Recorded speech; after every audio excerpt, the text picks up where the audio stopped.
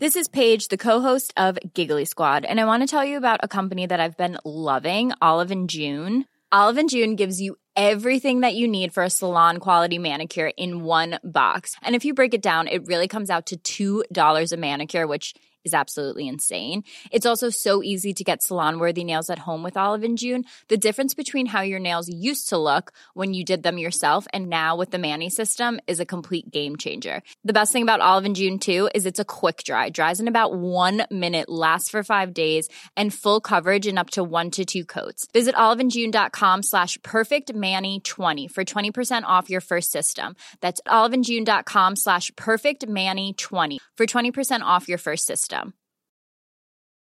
Hiring for your small business? If you're not looking for professionals on LinkedIn, you're looking in the wrong place. That's like looking for your car keys in a fish tank. LinkedIn helps you hire professionals you can't find anywhere else, even those who aren't actively searching for a new job but might be open to the perfect role. In a given month, over 70% of LinkedIn users don't even visit other leading job sites. So start looking in the right place. With LinkedIn, you can hire professionals like a professional. Post your free job on linkedin.com/people today.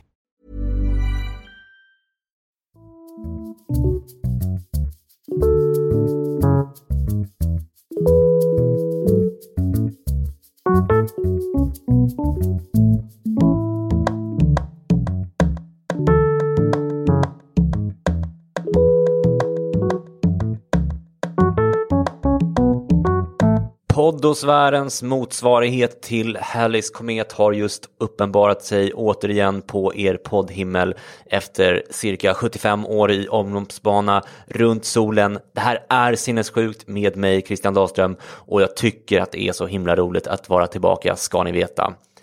Jag hoppas att ni har haft en bra jul- och nyårshelg. Själv har jag tyvärr haft ett dödsfall i min ingifta släkt som ställt till det lite. Men trots det har jag faktiskt haft en bra julledighet och är tillbaka utvilad och inspirerad. I dagens avsnitt ska vi prata om professorn Peter Gøtzsche, som en del av er kanske känner till. Han är en dansk vetenskapsman som är direktör för forskningsorganisationen Cochrane's Center i Köpenhamn, och han har skrivit flera kritiska böcker om medicinsk forskning, varav den senaste handlar om psykiatrisk forskning och heter Dödlig psykiatri och organiserad förnekelse. Boken har fått en del uppmärksamhet i Sverige, bland annat i Aftonbladet och i Efter 10 med Malou von Sieverts, men även i en väldigt okritisk artikel i Läkartidningen som heter Peter Gøtzsche på krigsstigen mot psykiatrin och som finns på nätet om ni vill läsa den. I den här väldigt märkliga och direkt dåliga boken hävdar Gøtzsche att psykiatriprofessorer, eller silverryggar som han kallar dem, är korrupta och bara söker berömmelse och pengar. De ljuger för sina patienter och borde enligt honom tvångspensioneras. Resten av den här boken ägnar han åt att hävda att psykofarmaka helt saknar positiva effekter och att de äter upp hjärnan och gör att patienterna tar livet av både andra och sig själva. Åsikter som ligger i linje med scientologkyrkans antipsykiatriska propaganda, även om Gøtzsche själv tar avstånd från just scientologerna. Anledningen till att jag valde att ta upp det här ämnet i podden var att flera lyssnare har hört av sig och känt sig desillusionerade av just den här boken. Det Gøtzsche hävdar är många gånger både sensationellt och felaktigt, men hans vetenskapliga status gör att lekmän som mig och många andra som ser honom på tv och i tidningar undrar vad det är som egentligen stämmer. Varför säger han så här konstiga saker och vad har han egentligen för täckning för sina påståenden?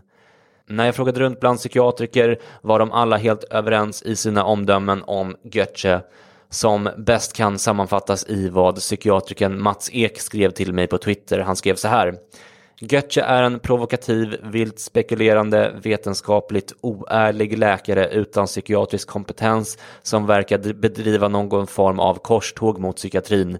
De poänger han har drunknar i den flod av propaganda som han spyr ut. Ord och inga visor från Mats Ek där. Och när jag till exempel under en avtackningsmiddag för Minds avgående generalsekreterare Carl von Essen frågade min idol och poddfavoriten Marie Åsberg vad hon tycker om Götze, så trodde jag att Marie kanske skulle skalla mig eller något. Hon berättade att hon har träffat Götze själv och att hon tycker att han är både oseriös och lögnaktig. Psykiatrins Trump var hennes dräpande sammanfattning av hans gärning. Och när jag frågade Marie vem jag borde intervjua i podden på ämnet så sa hon direkt Mikael Landén. För den som inte känner till Mikael så är han en av Europas främsta auktoriteter på bipolär sjukdom. Han är en prisbelönt psykiatriprofessor som faktiskt har dykt upp i podden tidigare i avsnitt 72 där vi talade om utopier. I kommentarsfältet till Läkartidningens artikel som jag nämnde tidigare gavs både ris och ros till Götze, men den som stod upp för psykiatrin bäst var just Mikael Landén, som även skrev en väldigt bra recension av boken i just då Läkartidningen ett kort tag efter. Båda de här artiklarna och kommentarsfälten kommer vi att återkomma till i intervjun, och de finns som sagt på nätet ifall ni vill läsa dem själva. I intervjun pratar vi också om Åsa Nilssonne som var en av dem som försvarade Götze i kommentarsfältet. Åsa är förlagskollega till mig på Naturkultur, men även ambassadör för Psykiatrifonden precis som jag, och professor på Karolinska institutet precis som Mikael Landén. Därför blev jag ganska förvånad över hennes något förvirrade försvar av den här boken på Läkartidningens hemsida. Jag tänkte att det kanske börjar bli dags att mygga av Åsa, inte minst efter att jag själv läst boken som visade sig vara skräp nästan rakt igenom. Mikael får berätta själv vad han tycker om Åsas agerande i den här intervjun senare, men ni får givetvis gärna gå in och läsa hennes kommentarer på egen hand och bilda er en egen uppfattning också.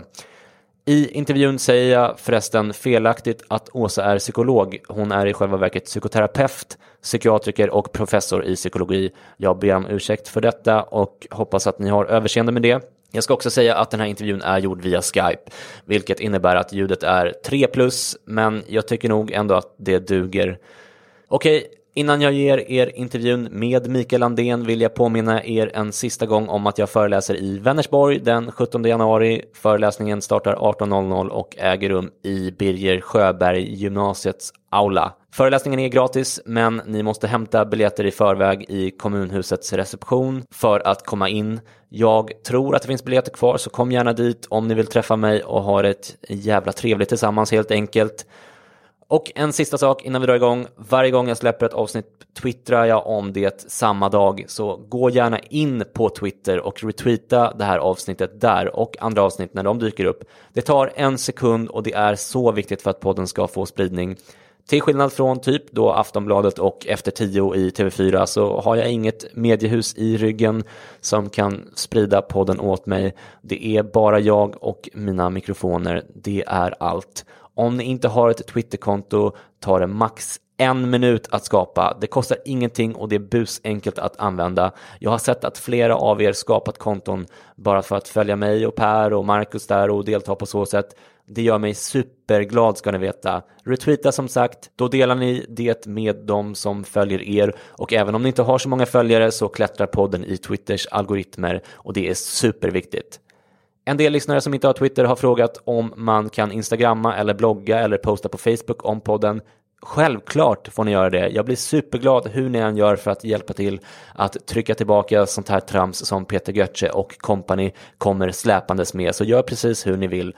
Med det väldigt långa introt hörni, så är det dags att lyssna på min Skype-intervju med den mycket sympatiska och kunniga professorn Mikael Landén som jag gjorde sent på fredags eftermiddagen den 16 december. Varsågoda hörni.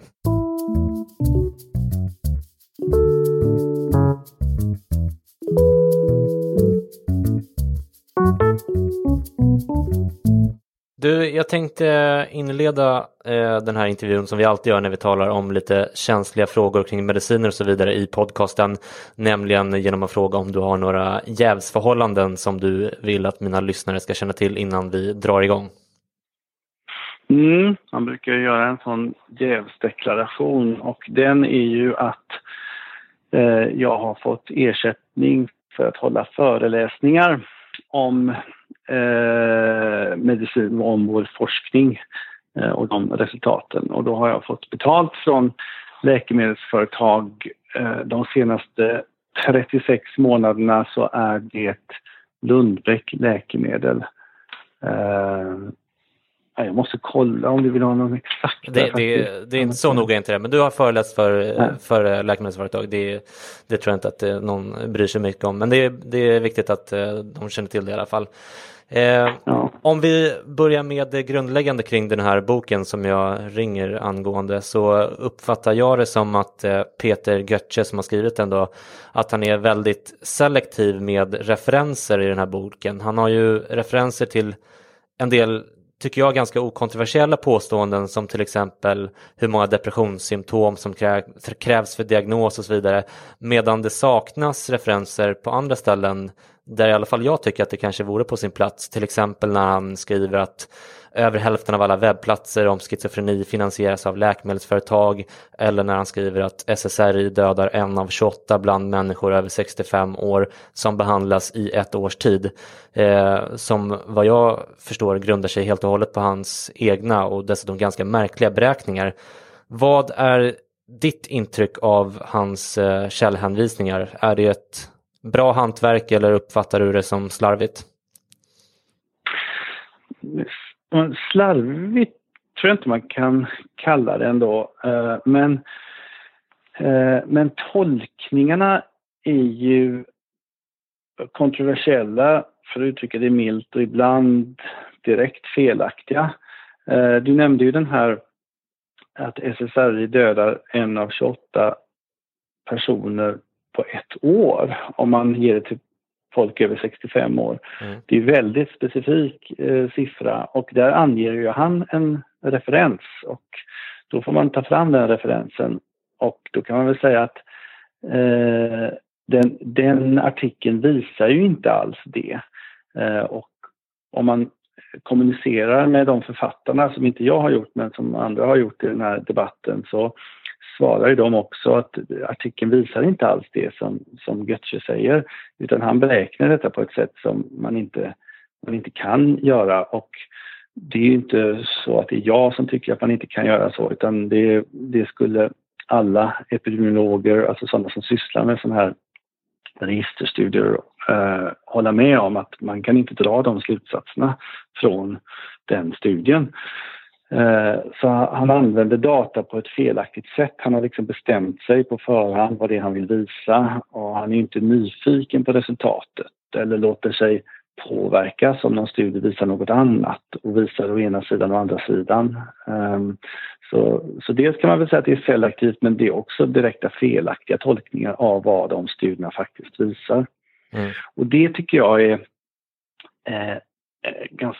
det är det mest sorgliga i den här historien, eftersom han går ju in i den här debatten som en expert på just vetenskapliga metoder. Och jag tror att Götzsche förstår att man inte kan tolka den studien på det viset som han gör. I andra avsnitt i boken så gör han en poäng av att det här kallas observationsstudier då, där man bara tittar på data, man har ingen prövning, man har inget experiment. Och han förklarar väldigt pedagogiskt på vissa ställen varför man måste vara väldigt försiktig när man tittar på observationsstudier och att man inte kan dra sådana slutsatser.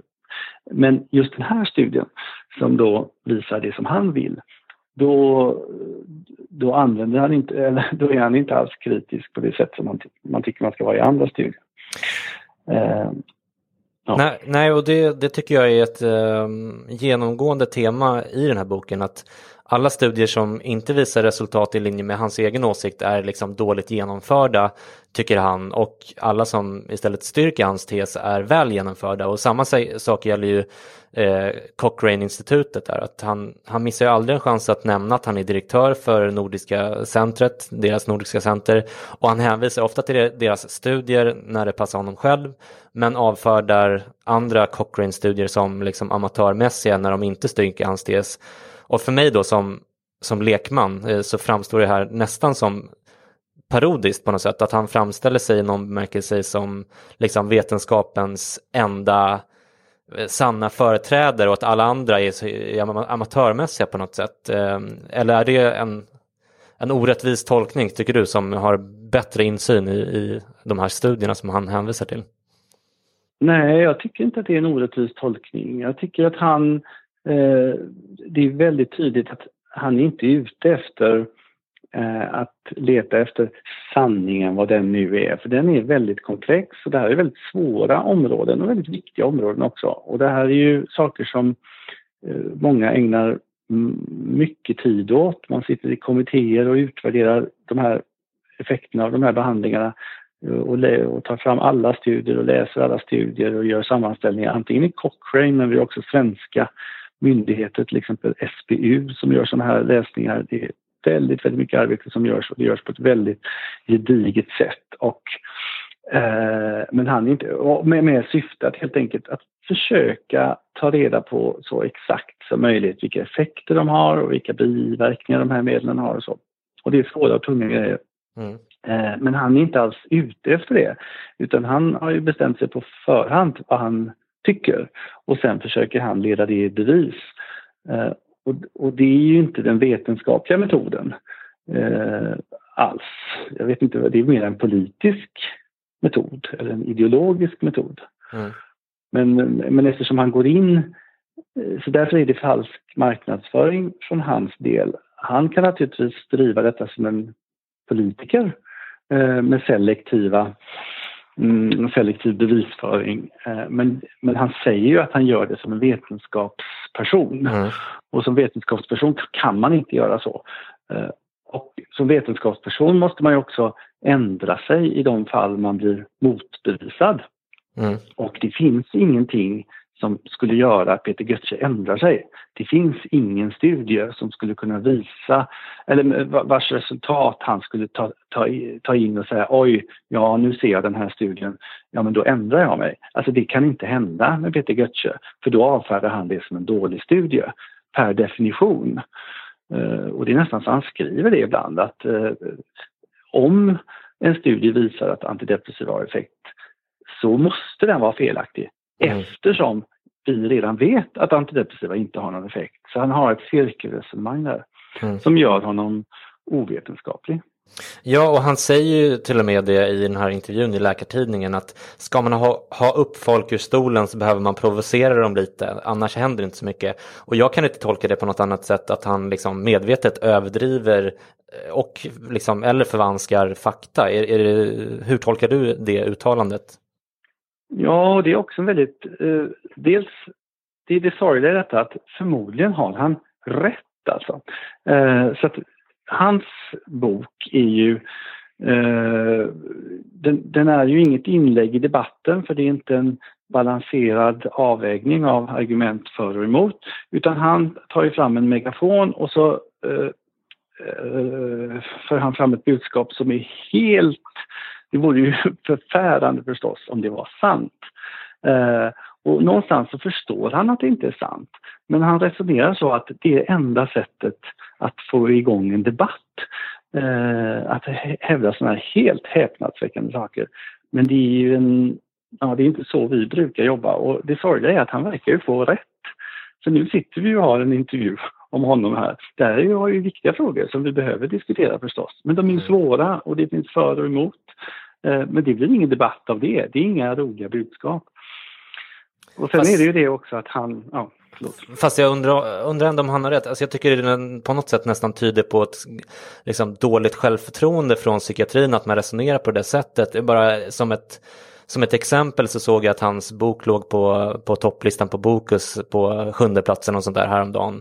Och samtidigt låg på första plats låg en annan bok om psykisk ohälsa som är skriven av Therese Lindgren 1. Alltså det är liksom den mest sålda boken om alltså alla kategorier i Sverige just nu, och hon har absolut inte den inställningen som han har, utan hon pratar liksom om psykisk ohälsa och mediciner så här utifrån ett liksom personligt och ganska balanserat sätt. Så att jag undrar om det verkligen stämmer. Och dessutom så tänker jag att alltså, du skriver i din recension att mycket av hans argumentation påminner starkt om scientologkyrkans, och den som läser boken och känner till deras ideologi kan ju inte liksom annat än hålla med.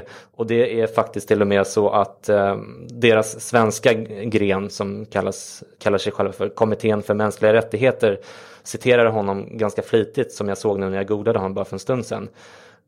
Så att även om man skulle tolka Götze välvilligt och tänka sig att han liksom överdriver och förvanskar för psykiatrins bästa så att säga, så tror jag i alla fall personligen snarare att det här ger liksom scientologerna och andra sådana antipsykiatriska rörelser ammunition och legitimitet, inte minst med hans auktoritära stil och hans titlar och allt sånt där.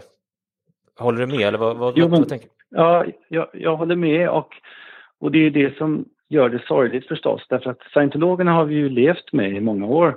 Men vi inom psykiatrin så vet man vilka de är, men även bland allmänheten så börjar man ju känna till att scientologerna är en sekt som man inte kan lita på. Så att det blir ju, de är ju inte trovärdiga i den här debatten förstås. Och sen så kan man också tänka sig att man som engagerad journalist ger sig in i detta, och då kan man också ha då kan man tänka att man kanske inte som journalist känner till allting och man kanske ändå får ta det med en nypa salt. Men han ger sig in i debatten och säger att han jobbar på Cochrane, och det gör han ju förstås också, och att han är professor i klinisk prövningslära. Så han säger ju att nu kommer jag in här och jag är vetenskapsman och berättar om de här sakerna. Och eftersom han gör det så har man ju rätt att ställa högre krav på objektivitet. Han skulle ju kunna skriva en bok mer som privatperson, och då får man, det är yttrandefrihet, man får påstå vad som helst. Men nu tolkar man ju det som att det här är vad vetenskapen säger, och det är inte vad vetenskapen säger. Det är som om jag själv då som håller på med vetenskap skulle ge mig in i vilken debatt som helst. Det kan väl vara cancer då. Anta att jag anser att inga cancerläkemedel hjälper utan att de dödar 1 av 28 till exempel. Och så säger jag att jag är professor och har skrivit så här många artiklar. Men det har ju inget att göra med det påståendet. Det är ju lika fel ändå. Och det vore oetiskt av mig att sätta min vetenskap i pant på att mitt cancerbudskap var sant. Och det gör han. Och det är väldigt oetiskt. Ja, och jag tänker på det för att när jag har frågat andra psykiatriker vad de tycker om Götze, bland annat då Marie Åsberg och Mats Ek och Sofie Erhardt, så blir de liksom både upprörda och uppgivna på något sätt. Jag tänker, kan du förklara hur det känns för dig som har ägnat stora delar av ditt vuxna liv åt just psykiatrin och forskning och sådär som du säger, när någon som Peter Götze som egentligen saknar psykiatrisk liksom, skolning och kompetens, att han rider in från sidan på något sätt och berättar för hur saker och ting ligger till, och att han dessutom då gör den med den här auran av auktoritet som hans Cochrane-koppling ändå ger honom. Nej, men man blir förstås förfärad, och det är ju inte i första hand mig eller mina kollegor det drabbar, utan det får ju konsekvenser, därför att som drabbad av psykisk sjukdom så är det ju väldigt svårt att navigera i detta. Utan om han går fram och säger att han är professor och har läst alla de här artiklarna och att detta är vad han har kommit fram till, så hur ska man kunna värja sig mot ett sådant budskap? Och då blir det lätt å ena sidan och andra sidan. Så då finns det en professor som hävdar en sak och en annan som hävdar en annan. Men det är ju precis som i klimatdebatten. Det finns ju naturligtvis någon akademiker någonstans som hävdar att det inte finns global uppvärmning och att vår oljeförbränning inte alls har med saken att göra. Men det är ju 1 av 100. Och så är det ju i denna fråga också. Det är ju inte så att vi har ett läger som tolkar litteraturen som Götze och ett annat läger med mig då och några andra som tolkar litteraturen annorlunda. Utan Götze är ju, det finns ju inte någon vad jag vet aktiv psykiatrisk forskare som skulle säga som Götze. Götze är ju inte psykiatrisk forskare, han har en annan bakgrund och förstår inte det här fältet. Så det är inte alls någon balanserad debatt eller en olöst fråga, utan det är inte alls som Götze säger. Det är inte alls där kunskapen står. Nej, men samtidigt så det är inte så det framstår när man läser boken. Jag har precis läst den själv och där framstår det som att det finns ett ganska stort läger som håller på honom så att säga, eller tvärtom, han håller på dem. Och dessutom så har han ju trots allt den här, som jag säger, den här auktoriteten som direktör på Cochrane som ska stå för någon slags oberoende granskning och sådär. Så att om man ska dra jämförelsen med med klimatfrågan, så nu är jag inte jätteinsatt i just liksom vilka auktoriteter inom det området som tar den här ska man säga foliehatts liksom rollen där, men jag kan inte tänka mig att det är människor som har den typen av titlar och auktoritet som han har, eller har jag fel där? Nej, men det är ju något speciellt med psykiatrin som är lite svårt för oss att förstå som jobbar i psykiatrin. Varför, det undrar vi verkligen, jag har inget svar på den frågan, men varför är det så populärt? Det är en hel genre som ägnar sig åt detta. Han är ju inte ensam, Götzsche. Det finns ju andra vetenskapsjournalister utan någon bakgrund i psykiatrin som har plötsligt fått för sig att skriva böcker om detta och landar i ungefär samma slutsatser. Och det finns en del andra forskare också som landar i detta, som är väldigt ideologiskt drivna och som inte påverkas av argumentation.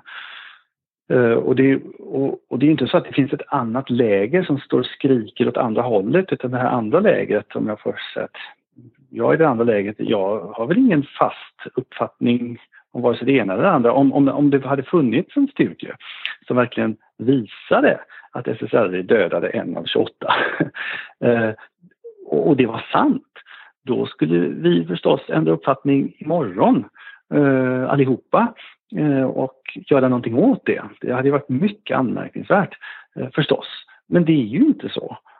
Och ingen som är seriös och tittar på de här siffrorna kommer fram till samma sak som Götzsche. Så det är inte så att det är någon debatt i den meningen mellan Götzsche och ena sidan. Alltså, det finns inga seriösa forskare som driver Götzsches linje. Däremot så tittar vi ju hela tiden på frågan naturligtvis. Vad är nyttan med olika läkemedel och vad är dess biverkningar och negativa konsekvenser och så. Det är jättesvåra frågor. Och det beror ju på vilka patientgrupper man riktar sig till. Man ska naturligtvis reservera de här läkemedlen för de som är svårast sjuka och inte ge dem till de som inte är sjuka, det är självklart. Och använder man dem på felaktiga indikationer så får de förstås bara biverkningar och inga bra effekter. Det är också självklart. Men viktigt att följa upp förstås. Ja.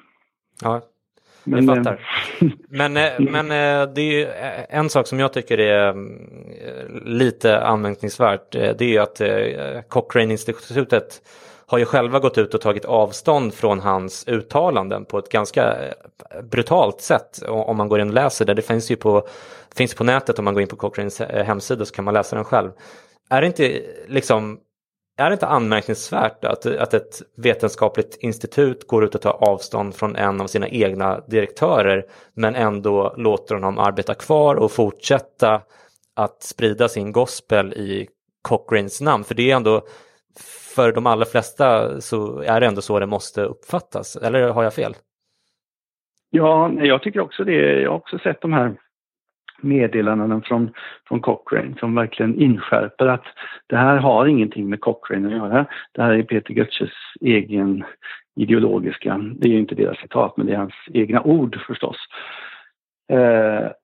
Och sen är jag inte tillräckligt insatt i hur Cochrane-organisationen fungerar för att förstå varför de inte utesluter honom eller stänger av honom för det här arbetet. För de har naturligtvis i psykiatriska kretsar så har ju Cochrane som var en ansedd organisation tagit mycket skada förstås.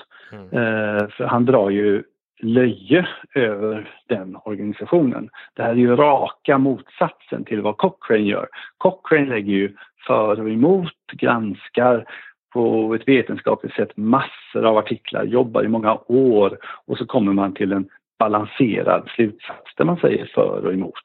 Det är precis raka motsatsen till vad Peter Götzsche gör. Så att de inte vill förknippas med hans privata arbeten här, det är högst förståeligt. Men sen skulle jag, om jag var Cochrane, dra en starkare gräns och säga att du får inte använda vårt namn för att du skadar vårt namn. Men det vet jag inte varför de inte gör. De kanske inte har en sån organisation. De är ju ingen arbetsgivare, Cochrane. De är ju någon slags organisation mera. Man är ju inte anställd av Cochrane, vad jag förstår. Jag kan för lite om det. Jag tror i och för sig att han någonstans i boken skriver att han och hans kollegor baserat på det här uttalandet förmodade att han skulle få sparken. Så att jag antar att han är anställd, att han ju som är direktör är anställd i alla fall. Men det kan vi skita i. Jag tycker ändå att det är anmärkningsvärt. Jag vet ju hur Karolinska forskare, många som man pratar med så där under det här Macchiarini-skandalen, har ju liksom känt att så här, vad fan är det frågan om, att man nästan skäms att man förknippas med den här organisationen som man tidigare har hållit så högt därför att de har gjort sådana stora misstag. Och jag kan tänka mig att Cochrane medarbetare tycker att det känns lite jobbigt när den här personen går ut och uttalar sig på det här sättet gång på gång under flera år liksom. Ja. Hur hade du själv känt ifall Karolinska hade liksom gått ut och tagit avstånd från dina uttalanden på något sätt? Hade det inte känts svårt att liksom jobba kvar där överhuvudtaget?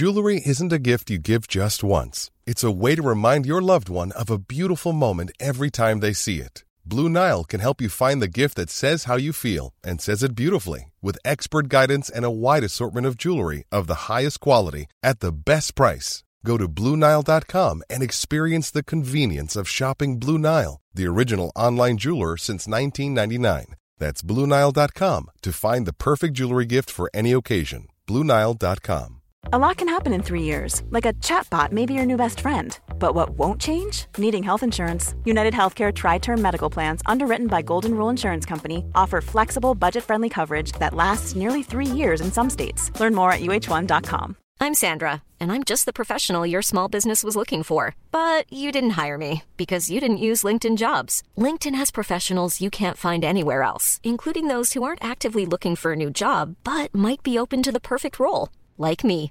In a given month, over 70% of LinkedIn users don't visit other leading job sites. So if you're not looking on LinkedIn, you'll miss out on great candidates like Sandra. Start hiring professionals like a professional. Post your free job on linkedin.com/people today. Jo, ja, verkligen. Och jag hade ju naturligtvis inte fortsatt att skryta med det i varenda intervju. För det är ju så tydligt att hans syfte är ju att dra nytta av Cochrane, hittills då goda rykte. För de har ju varit ändå en organisation som man kan lita på, att de verkligen dammsuger alla bevis för och emot och gör en balanserad bedömning. Så när vi som kände till Cochrane innan ser Cochrane, då tänker vi just det, då måste det vara en person som verkligen tänker efter och gör balanserade bedömningar. Och så är han precis tvärt emot. Men det är ju just därför förstås att han använder den här prestigefyllda affilieringen som han har. Och det är ju illa förstås. Jag tänkte på en annan sak. Jag läste ju även kommentarsfältet där på Läkartidningens hemsida, både för den här intervjun med honom och för din recension av hans bok då, som kom lite senare. Och i ett av kommentarsfälten där, jag tror att det var till din recension, så anklagar din KI-kollega, seniorprofessor Åsa Nilssonne, dig för att, citat, ge läsaren en felaktig och förringande bild av författarens grundpremisser. Och nu har jag själv läst både boken och din recension, och jag tycker att hon framstår som liksom lite förvirrad i sina analyser, inte bara av din recension utan även av Goethes avsikter. Vad är din bild av Åsas kommentarer till de här 2 artiklarna? Jag tycker väl att Åsa skriver väl själv där att hon inte kan de här sakerna. Vilket i och för sig är lite anmärkningsvärt då, eftersom hon själv skriver sig som professor på KI, och då bör man ha en grundläggande kunskap i hur man kritiskt granskar vetenskap, kan man tycka. Men hur som helst, det är svårt tekniskt att tolka de här studierna. Och därför är det bra att hålla Goethe i handen som kan de här sakerna. Okej, det är förhandsinställningen, och hon har ju då ställt upp sida vid sida med Goethe. Men sen får man då säga att vi är några stycken som har förklarat så sakligt vi bara kan varför det är fel. Och jag tror att om man är professor på KI som hon är och har läst de förklaringarna, då förstår man att Götzsche har fel. Det kan inte ha undgått Åsa att Götzsche har fel. Och om hon då fortsätter och stå för detta, då måste man säga att då är det samma sak där. Då är hon ju också ideologiskt driven och inte intresserad av att ta reda på vad den eventuella sanningen är här. Och det här var ju i alltså i din recension, och då har hon redan varit inne och svingat i den här intervjun innan, så att och där du också kommenterar, och jag tror att det är, vad heter han, Hannes någonting, som går in och förklarar på ett sätt, så det verkar inte som att hon har tagit till sig de här argumenten som du säger. Nej, jag tycker man kan ju ha ideologiska vad ska man säga, man kan ha en ideologi. Hon skriver någonstans att hon för länge sedan bestämde sig för att det var oetiskt, alltså väldigt länge sedan, många år sedan, decennier sedan, bestämde sig för att det var oetiskt att behandla människor med farmaka. Så hon har ju, och nu på något sätt så tycker hon att här dyker upp då en Cochrane-person som har gett henne rätt under alla dessa år då. Så hon har ju på något sätt känslomässigt tagit ställning för detta, och nu tycker hon då att det här kommer vetenskapligt stöd för det som hon har känt hela tiden. Så det är möjligen en förklaring till varför man gör som man gör, men jag tycker att man i den här positionen, om man går ut och säger att man är professor på Karolinska institutet som hon gör, då måste man vara så saklig som man bara kan. Då kan man inte bara gå på sin känsla, och det tror jag Åsa har gjort här, och där tror jag hon hamnade fel. Det återstår väl att se om hon kan göra avbön och säga att jag hamnade nog fel i detta. Jag tror att hon kanske tänker om här, att det kanske inte var rätt att ställa sig vid sida med Peter Götzsche. Det vet jag inte. Nej, jag förstår. Anledningen till att jag frågar är att jag i det här kommentarsfältet var det enda namnet jag kände igen från det lilla jag kan om psykiatri och sånt. Hon är väl ändå psykolog också, är hon inte det? Hur som helst så vet jag att hon har liksom, jag uppfattar det som att hon förknippas med liksom, vad ska man säga, goda konnotationer i den här världen ändå, och därför blev jag lite förvånad, så det var mest därför jag tog upp just hennes namn. Annars i det här kommentarsfältet så får du ganska mycket medhåll från andra alltså vetenskapspersoner inom det psykiatriska fältet, men det är också en del läkare, kanske framförallt allmänläkare och sådär, som ställer sig i Götzsches hörna så att säga. Är det inte ändå lite anmärkningsvärt att de gör det, trots att han har en sån uppenbart liksom märklig vetenskapsgrundsyn? Jo, men det beror ju på att, för det första, detta är svåra saker, och även om man kan fältet så är ju det svårt att läsa. Du har läst hans bok, och du har också sett då att han har ju väldigt många vetenskapliga referenser. Och det ser ju ut som om han har stöd för vad han säger. Men man måste ju gå in och granska varje artikel, varje påstående. Och det hinner man ju inte. Det ska ju ta en vanlig läsare ett år och gå igenom alla de artiklarna och läsa om det som han skriver faktiskt är korrekt tolkat. Och jag gjorde ett slumpvis nedslag då i den här mest anmärkningsvärda påståendet att det dödar 1 av 28. Och ta fram artikeln och läsa den och så. Det tar ju tid att göra det. Och då ser man att det är fel. Götzsche har fel. Det är inte sant det som man säger. Men det var ju bara en. Sen har jag ju 100-tals andra artiklar. Man skulle behöva göra så här på varje enskild punkt. Och det är inte osannolikt att på någon artikel har han väl fångat korrekt, sannolikt. De som talar i den riktning som han tycker om. Men de andra måste man. Och det kan ju inte en vanlig, vare sig man är allmänläkare eller inte. Det går ju inte att göra den granskningen. Man hinner inte. Och om man då har en allmän känsla av att exempelvis läkemedelsindustrin har haft för stort inflytande. Det är ju en helt rimlig känsla man kan ha.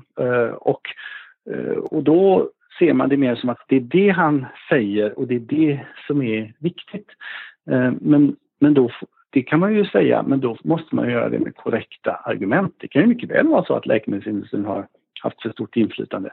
Men det gör inte att hans slutsatser att den dödaren av 28 är korrekt. Nej. Så det går inte att använda som argument i den debatten alls. Nej.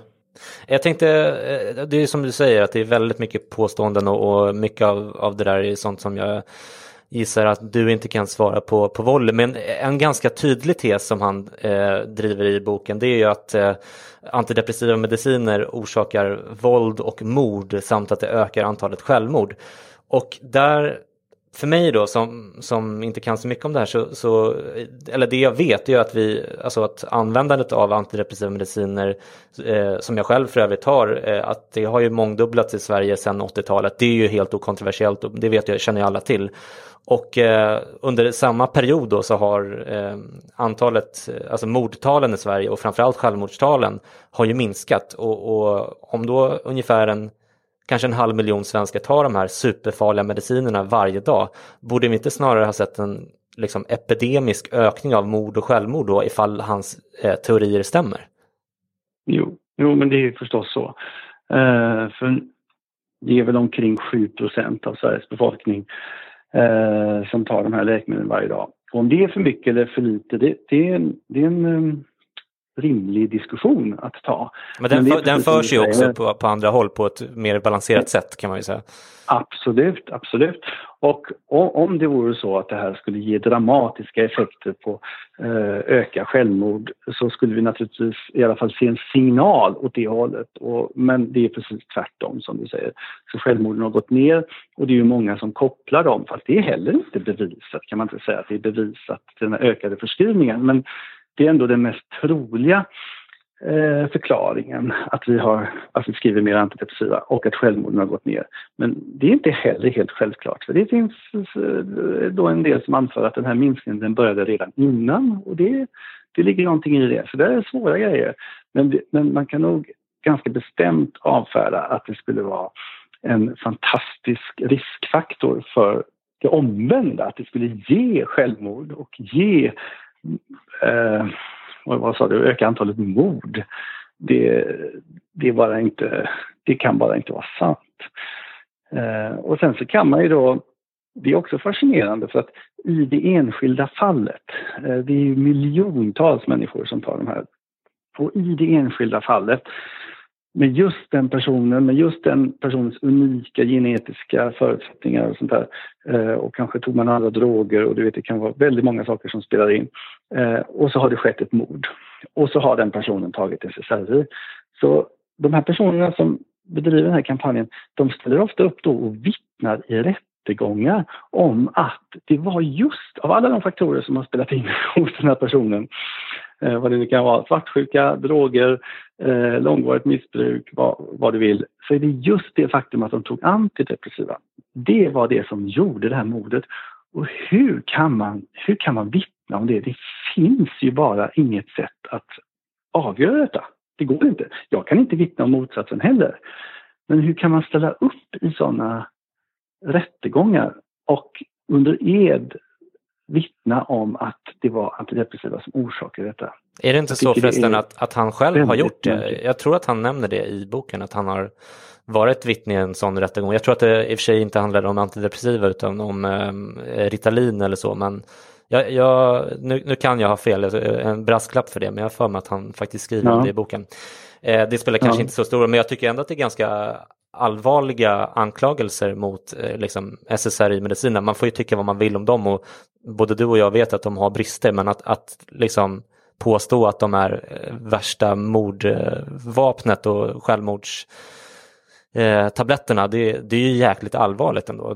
Han måste inse själv att det är väldigt allvarliga anklagelser han kommer med. Men ett väldigt tydligt exempel på att han har bestämt sig på förhand vad svaret är en egen artikel som kom nu i höst, som han själv har skrivit och publicerat i en vetenskaplig tidskrift. Och där skriver han ju då att det SSRI ökar självmordsrisken för friska personer som tar det.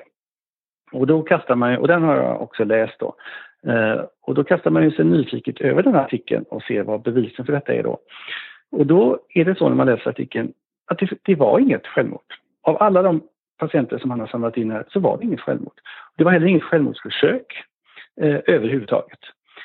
Istället har han ställt samman en typ av biverkningar som han anser är nästan som självmordsförsök. Och till dem hör till exempel akatesi, det vill säga att man blir så här, så benen vill börja röra på sig. Man hoppar med benen. Och annan är så här ökad ångest, är också ett sånt symptom. Så han har en tabell där på väldigt vanliga biverkningar som är kända, som man får SSRI. Och då säger han att det är suicidbiverkningar. Det är en helt fantastisk koppling. att illamående eller den här akatesi då skulle vara en suicidbiverkan, det är det förstås inte. Det är förstås akatesi. Man får oroliga ben. Det är en väldigt känd biverkan. Men eftersom han har bestämt sig på förhand så kan han definiera vilken effekt han vill av SSRI, och så säger han att det är en suicidbiverkan. Och på det sättet så avslöjar han ju sig att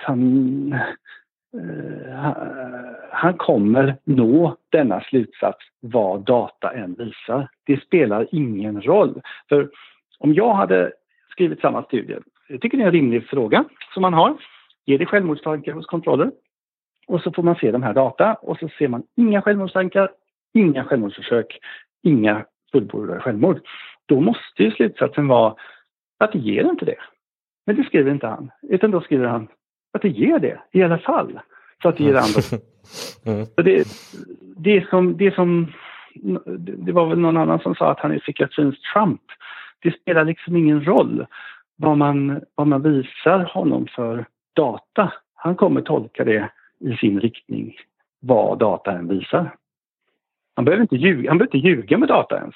För han bara säger att data visar precis tvärtom vad det faktiskt visar. Och en del av de här kommentarerna som vi ska avsluta alldeles strax, men jag tänker en del av de här kommentarerna på Läkartidningen där, de säger att men visst, mycket i den här boken är skit, men han har en del poänger, och just det resonemanget köper inte jag personligen. Jag tycker det är väl i princip så propaganda fungerar, att man liksom bygger upp någonting med en viss halt av sanning för att kunna liksom få folk att svälja andra saker som man har på sin agenda. Men om vi ändå ska ge honom någonting, vad tycker du vart i boken har han sina bästa poänger? De har han när han varnar för observationsstudier till exempel. När han går igenom svagheter och även i vanliga kliniska prövningar. För det finns tekniska detaljer i hur man gör läkemedelsprövningar som jag själv har kritiserat. Till exempel att man låter patienter först få ett läkemedel. Och sen samlar man ihop alla de patienterna som svarade bra på det läkemedlet. Och sen lottar man dem till att antingen fortsätta eller sluta. Det kallas då enriched design. Och det där är en väldigt konstig design. Och det håller jag helt med Götze om. För att det ger ju naturligtvis det här aktuella läkemedlet en väldigt fördel. Man vill naturligtvis fortsätta med det som man svarade bra på. Så det finns en del sådana här metodologiska poänger som man har. Men sen använder han ju inte alls den insikten när han ska tolka studier som talar emot hans egen ståndpunkt. Och det är det som gör att jag tycker det hela är ännu allvarligare, för han känner ju till allt detta.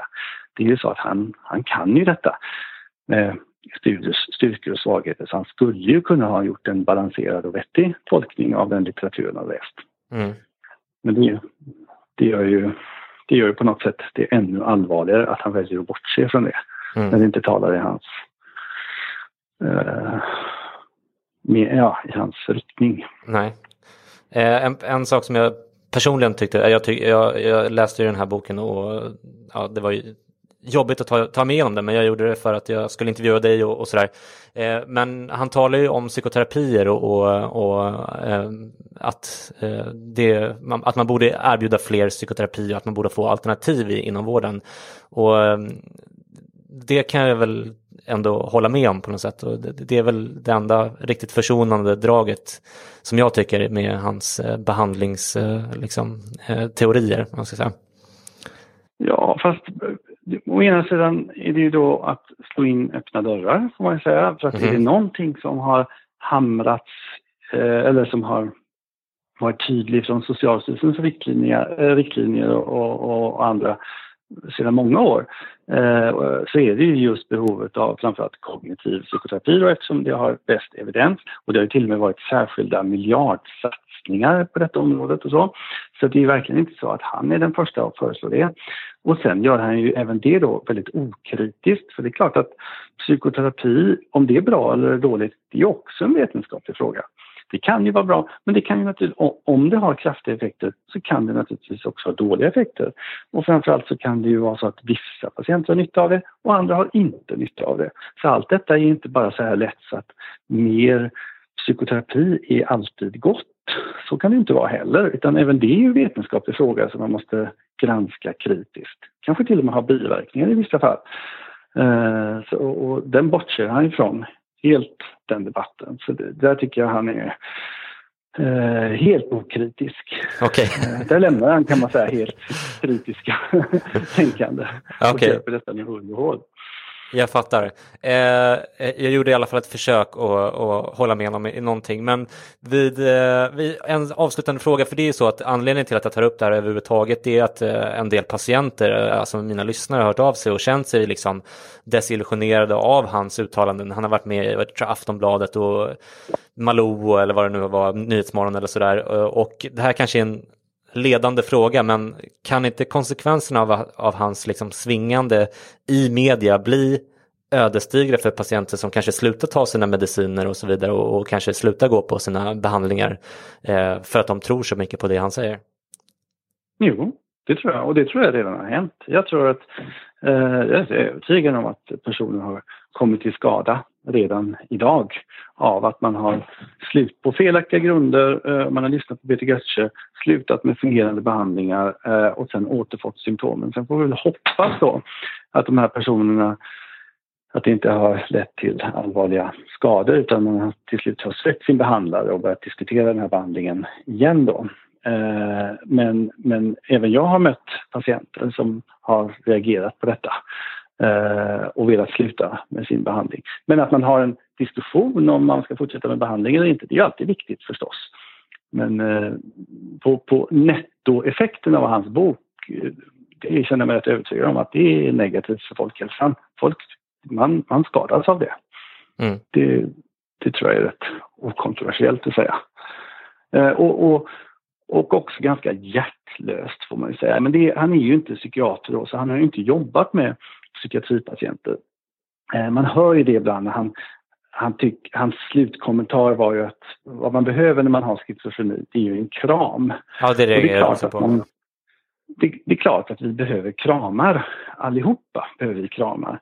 Men då har man ju inte förstått riktigt vad schizofreni är och vad det innebär för lidande både för de drabbade och anhöriga. Om man tror att kramar eller kanske krambrist är orsaken till schizofreni och att kramar på bred front skulle lösa schizofrenins gåta.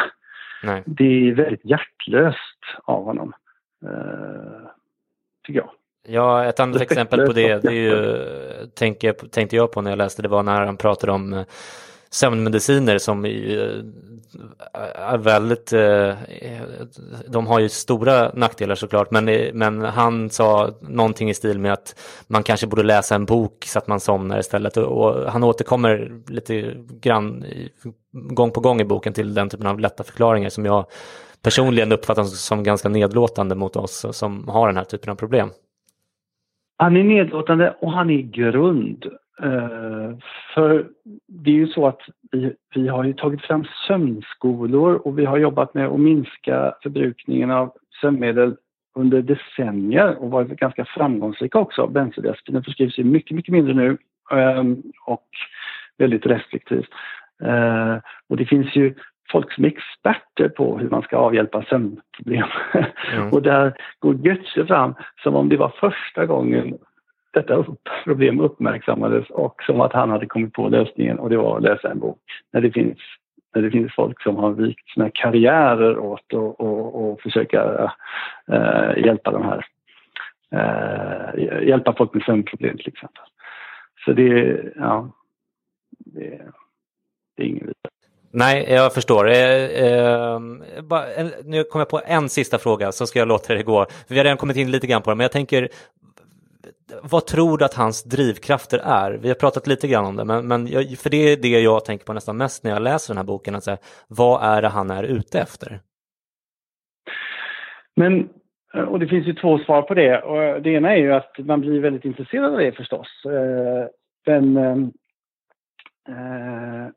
Jag tror att man ska inte falla i den fällan, för det är det som han själv gör. För att han tillskriver ju oss andra, psykiatrerna, att vi har skäl till varför vi gör som vi gör. Och det är ju att vi är drivna av pengahunger mest, och att vi är mutade, och att det är det som är våra drivkrafter, och att vi inte bryr oss om våra patienters mående och så vidare. Så jag vill svara på det, att jag har ingen aning om vad som driver honom här. Han själv kommer naturligtvis säga att det är för att han vill jobba för att patienterna ska få det bättre. Och det kan ju hända att det är så han känner. Men jag tänker att det är inte relevant vad han känner eller tycker. Det relevanta är, har han rätt? Och det har han inte. Så det spelar inte så stor roll om han har goda avsikter. Det finns många människor som har haft väldigt goda avsikter, men som har gjort onda saker och som fått skadliga effekter. Så det förlåter honom inte om han har goda avsikter, utan han har fel, och han har tillräckligt med utbildning och kunskap för att inse att han har fel. Åtminstone när han får det här förklarat för sig. Och han ändrar sig inte, utan han vidhåller. Och då är det dålig propaganda. Och då måste vi sätta stopp för det.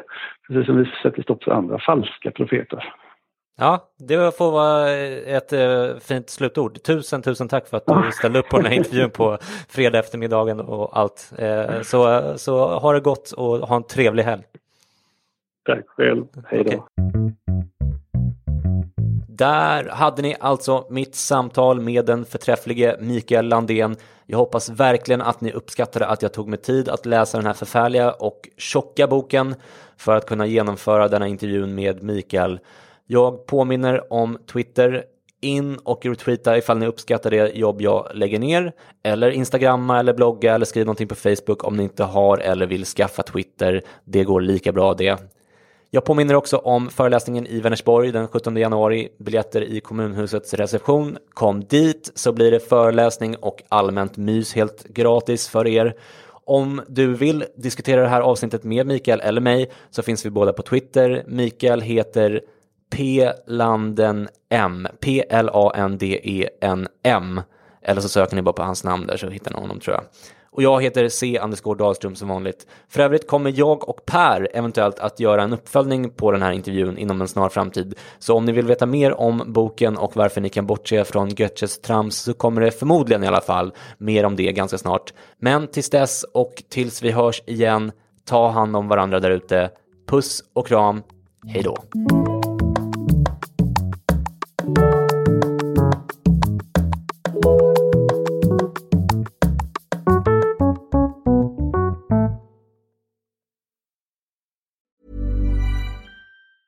Mom deserves the best, and there's no better place to shop for Mother's Day than Whole Foods Market. They're your destination for unbeatable savings, from premium gifts to show-stopping flowers and irresistible desserts. Start by saving 33% with Prime on all body care and candles. Then get a 15-stem bunch of tulips for just $9.99 each with Prime. Round out Mom's menu with festive rosé, irresistible berry chantilly cake, and more special treats. Come celebrate Mother's Day at Whole Foods Market. When you make decisions for your company, you look for the no-brainers. And if you have a lot of mailing to do, Stamps.com is the ultimate no-brainer. It streamlines your processes to make your business more efficient, which makes you less busy. Mail checks, invoices, legal documents, and everything you need to keep your business running with Stamps.com. Seamlessly connect with every major marketplace and shopping cart. Schedule package pickups and see your cheapest and fastest shipping options from different carriers, with rates up to 89% off USPS and UPS rates. And with the Stamps.com mobile app, you can take care of mailing and shipping wherever you are. Make the same no-brainer decision as over 1 million other businesses with Stamps.com. Sign up with code PROGRAM for a 4-week trial, plus free postage and a free digital scale. No long-term commitments or contracts. That's Stamps.com. Code PROGRAM.